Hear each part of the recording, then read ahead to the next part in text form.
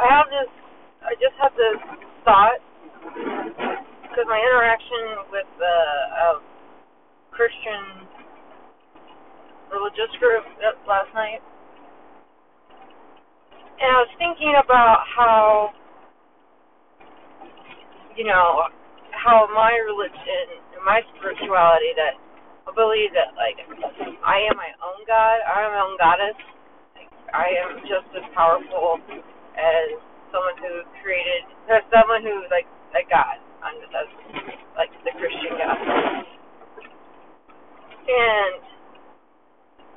And then I was thinking, yeah, man, like, why can't they get on board with that? Like, why can't more people get on board with thinking that they're their own God?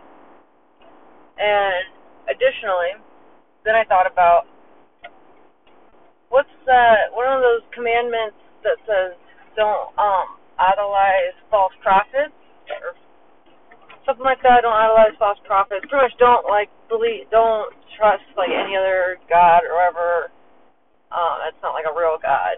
And I was just like thinking, like, sometimes preachers are like really fucked,